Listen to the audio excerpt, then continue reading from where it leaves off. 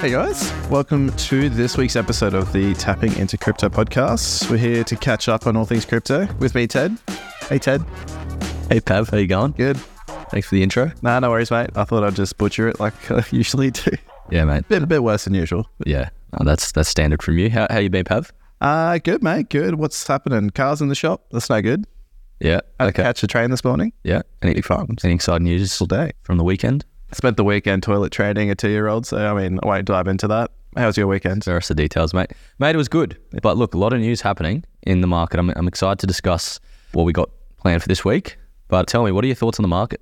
Hey, it's interesting. So we've got the monthly close coming in on Biddy and I guess the whole crypto market in general. So significance of that, we're looking at the moment, if price holds where we are, to close lower than both June and July. So, I mean, if you're looking at things from a macro perspective and just general candlestick structure, that's usually doesn't bode well for the following month. Not to say we could go the other way, but usually this sort of structure, you tend to expect September to also go down. So it may not go down as aggressive, but it's definitely suggesting that we could see a bit of a cool off, bit of a sell off. And that's what we've talked about on the podcast before as well. Like usually post Litecoin halvening, especially in this part of the market cycle, tend to see a bit of a retraction in the market. So it looks just like we might be seeing that play out. Not seeing any confidence on a macro scale to suggest any volatility to the upside, I would say, just because there's been no clarity around the ETF. There's been no clarity around regulation of crypto, blah, blah, blah. We had all that good news in July and we didn't go any higher. So, I mean, to me, that just means that we're probably going to see a bit of doom and gloom and people getting angry and into a pit of despair, and we might go down a little bit lower. How far lower? Don't know. We'll basically follow it week by week, I guess, is the best we could say.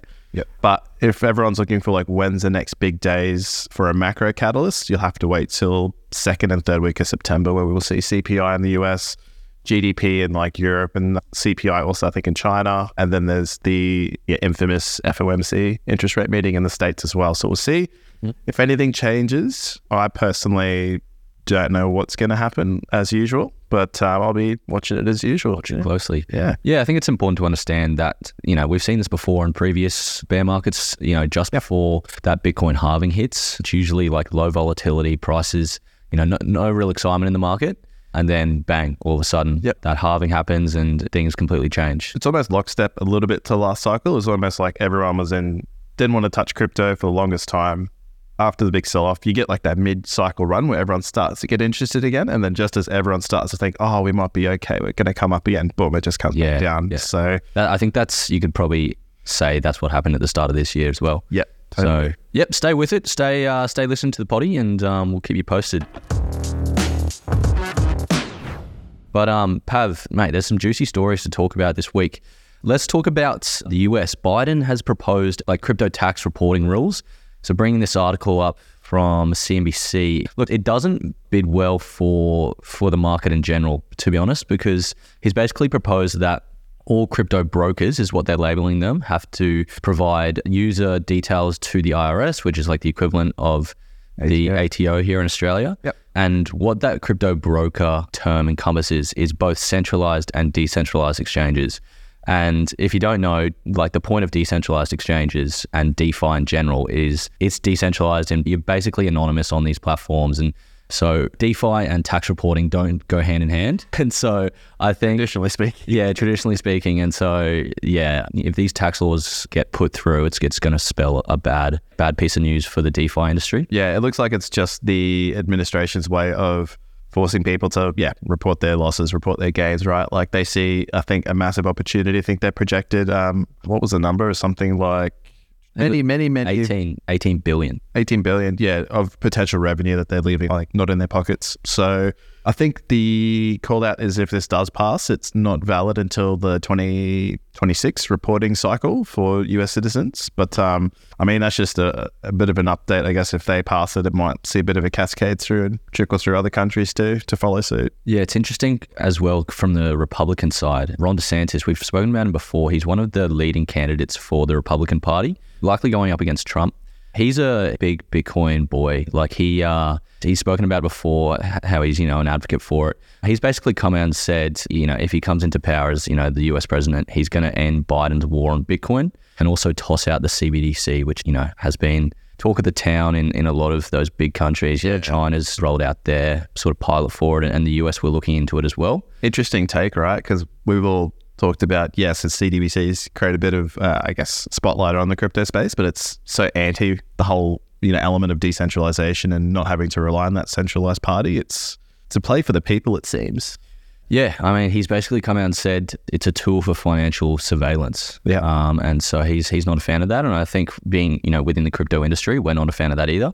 So I don't want to turn this into a political too bad, podcast, but from a crypto standpoint, I think the Republican Party is more favorable to follow when it comes to the US election next year. Yep, it's going to be an interesting one to watch. In other news, we've got BlackRock. I know they've been making the news for a lot of reasons, ETFs, etc. But now crypto mining, that's been something they've been slowly investing in the past couple of months and years. But they're at a point now where they've positioned themselves to be the second largest shareholder in 4 of the 5 biggest market caps for Bitcoin mining companies. So pretty interesting. I mean, looking into this a bit further, it seems like the biggest plight of some of these, I guess, some of the smaller mining companies is capital. And BlackRock has lots of capital.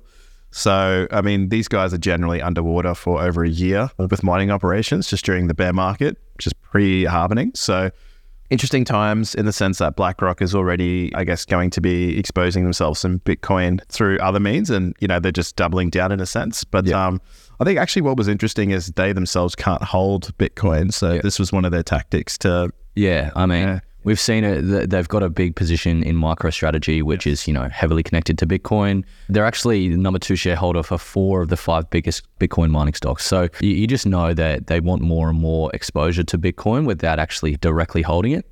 I saw a comment here, actually. It's like, I can be an Apple shareholder and never have bought an iPhone. And it's like, it's kind of what we're seeing at the moment. True. Like they're getting exposure to the crypto industry, but they can't actually hold it yet. Yep. But I think once that Bitcoin ETF gets approved, if it does get approved, we'll see them dive into actually holding Bitcoin itself. Yeah, good news out of there. Like I think BlackRock understand, they have a lot of analysts on their team and, a lot of very experienced guys and girls, and they're basically stocking up before what we think is the next bull market.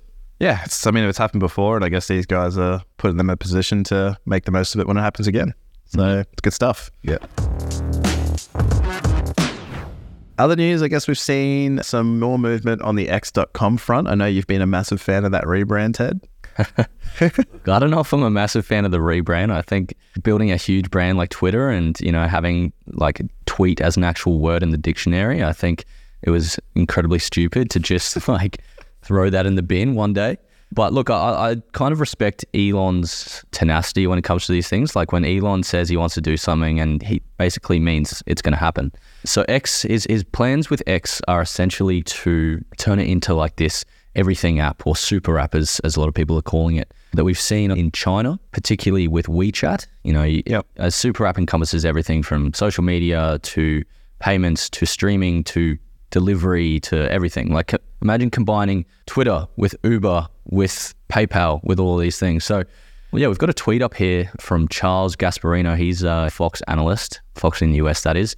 So in weighing the future of X as possibly a credit card company with bankers, Elon Musk was particularly impressed that Visa has a higher market cap than JP Morgan, which is a bank, and that he could eat into this transaction business by charging less and monetizing user info. Yeah, that was interesting, the idea of monetizing their info. Yeah, I thought it all sounded good until he said that. Do you understand what that could mean? No, but I mean, I'm sure some details will emerge if that's the route they go down. But I mean, I guess the one thing we all know, as much as no one wants to talk about it, we're constantly being peppered for our personal information. So be it on your phone, be it by something you sign up for, there's more that's known about you by someone else than ever before, right? Yeah. So it sounds like Elon's looking to double down on this to say, look, this is happening anyway. You might as well monetize it. Yeah. So the end user is not left with nothing.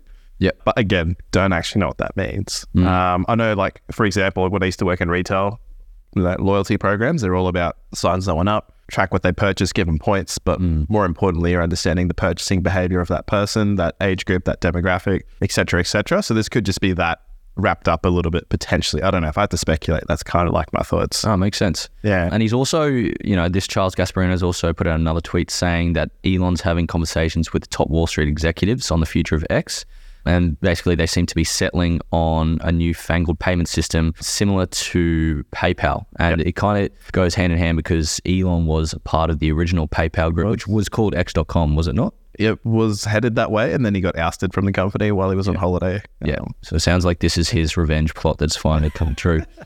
Retribution. And I guess, I mean, yeah, it's cool and all, but like, what does this mean for the crypto market? We're a crypto podcast. Like I think he keeps saying about like X.com is always Dogecoin friendly. So, I mean, if they get down this route and everyone's looking for a reason for that to go. I mean, that is the prophecy, right? Like he's always said, like he wants the biggest meme coin to become like the true currency of the world. Yep. So I think, X.com will incorporate payments, probably fiat payments and crypto payments alongside each other. So the ones you'd probably think of there are Bitcoin and Dogecoin.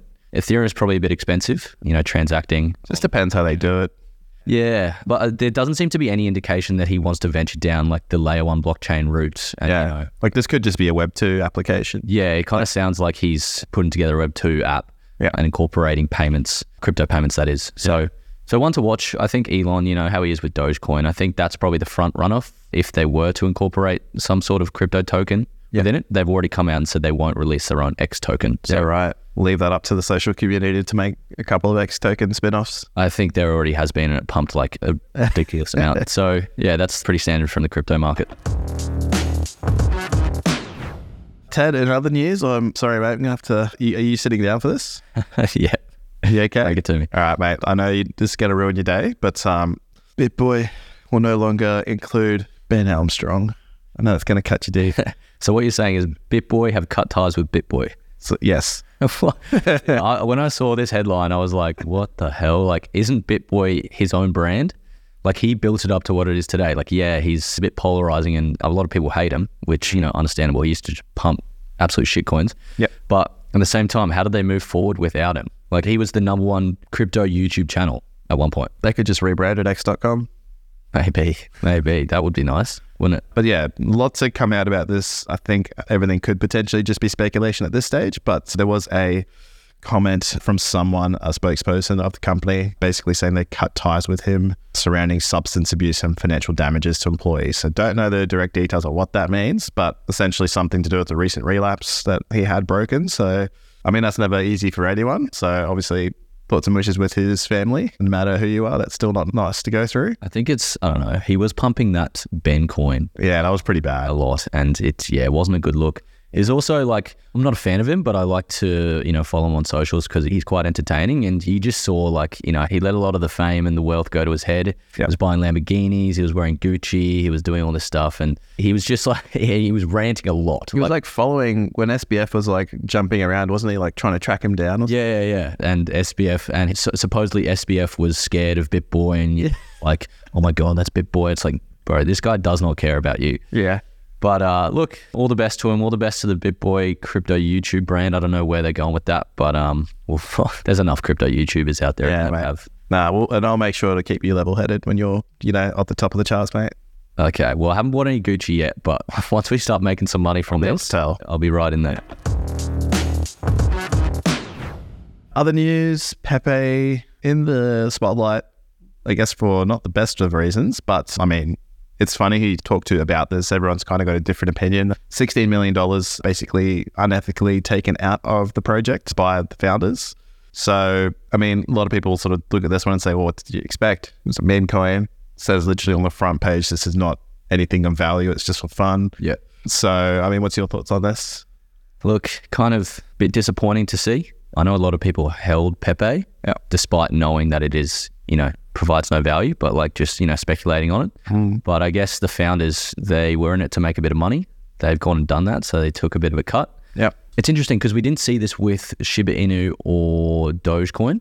So I don't know. It's one of those things like, do you think Pepe has a future with the founders, holding so much of that market cap? It's hard to say. I think we'll know obviously over time. Right now is like a risky time to probably have exposure to it because you just don't know how this one's going to fall. I mean, they've come out of the traps and said that they acknowledge what's happened. They're doing their best to basically remove access from those unethical former members. So the other part of this all is to like, everything's pretty much on the blockchain. It's all tracked. So I do wonder if this again will come back to haunt the people that did sort of do the wrong thing here. But I mean, when you look at it, sort of zooming out a bit, there's 15 mil taken out. That's currently less than 1% of the market cap. So, I mean, they're sort of saying that this is a reason why the token tanked 15%. It wasn't necessarily from the sale of the 15 mil. It was probably just the sentiment shift and everyone sort of panicking and selling. Yeah. But look, I think this will be a real interesting time to see if the meme coin game is strong enough to come back from this. I would just sort of exercise caution with everyone, making sure they don't have more risk than they're willing to put up on something like this. Yeah, I think if we see like Dogecoin run in their potential next bull run, we're going to see Shiba Inu, probably Pepe run as well. Yeah, if it's still here, like that's what we were calling for. Like this will just be the same narrative all over again, just a different coin, right? You'd think so. Think so. I can't see it changing anytime soon. Yeah, I think meme coins, there will be a narrative, sometime over the next year. That's crypto, baby. That's crypto. You can't change it. Can't. All right, well, that's pretty much the news for today, but we just wanted to touch on something that's close to home. So for anyone that's like a SwiftX user, you might have noticed that a lot of the banks are putting restrictions on deposits into crypto exchanges. Mm-hmm. So we've been impacted a little bit by this. I know CBA in particular have put a 10K monthly deposit limit on crypto exchanges and also a 24-hour hold for deposits in some cases. So I think we saw this initially play out when Binance were debanked back in June. And this was like pretty much related to high rates of fraud. And as a knock-on effect, we've seen banks impose new restrictions on deposits. So one thing I do want to call out here is, like a couple of weeks ago, we saw the big dip in Bitcoin and a lot of users were looking to, buy the dip, but there was restrictions from their banks and so they couldn't get in time. So yeah, despite us, putting a big focus on fraud and anti-money laundering and having a team dedicated to preventing scams, it is a knock-on effect from other exchanges that don't do that as much. So we are caught in the crossfire a bit, but there are some ways around it. Like, we still offer Stripe payments via card, which, have a little bit of a higher fee to deposit, but you can, if you are looking to deposit a little bit more than that 10K a month, like we can go up to 15K a day on Stripe payments. Yeah, another thing you can do is just have a chat to other people in the space. Like there are some smaller banks, neobanks, like I know we're both with ING, don't have any problems there. I've got another account at NAB, that one does have problems. So it's just about doing, unfortunately, a bit of homework at the moment. Like it is annoying, exactly like you said, like those sort of flash crash days, like in crypto, like a lot of people even DCAing, like that's their potential buy signal. So I think this is just one, everyone's just got to be in the same boat, just watch, make sure if someone at the bank's telling you can't do it, just also giving your opinion too. Like, a lot of people I think seeing on Twitter and Facebook right now in the groups, like they're all saying they're leaving the banks for more crypto-friendly banks. So, I mean, that's going to sort of catch up with everyone at some point, hopefully, to make some change. I think so. I don't see it changing like anytime soon. Like the banks have been given kind of like strict orders that they need to reduce their fraud rates. And they saw crypto exchanges as a big avenue for that, particularly because people were finding, these too good to be true scenarios and then transferring their crypto to exchanges and that sort of thing. So it's good that they are trying to prevent that, but I'm not sure if, this heavy-handed approach is the right way to go about it, but it's a fast win for them, I guess. But exactly. I know, like, if you look back historically too, like recessions in general, not that we're in a recession, but these economic downturns, they are usually when you see your heightened levels of fraud, like outside of crypto anyway. So, I mean, when you look at these businesses, like, yes, this is a crypto-based approach, but it's probably one of the few measures that they could take that's outside of all of the other fraud they're dealing with to try and reduce the load potentially. Yep. Still annoying, but what can you do? Very annoying. Anyway, guys, we might wrap it up there. If you have any questions, just hit us up on social media, Tapping Into Crypto on Instagram, and we'll catch you next week. See you, Ted. See you, Pav. Thank you so much for joining us for today's show. If you liked it, don't forget to head over to the gram and join us at Tapping Into Crypto. And before we finish up, just a general disclaimer that this podcast is for entertainment purposes only, and the opinions on this podcast belong to individuals and are not affiliated with any companies mentioned. Any advice is general in nature and does not take into account your own personal situation. If you're looking to get advice, please seek out the help of a licensed financial advisor. We'll talk to you soon.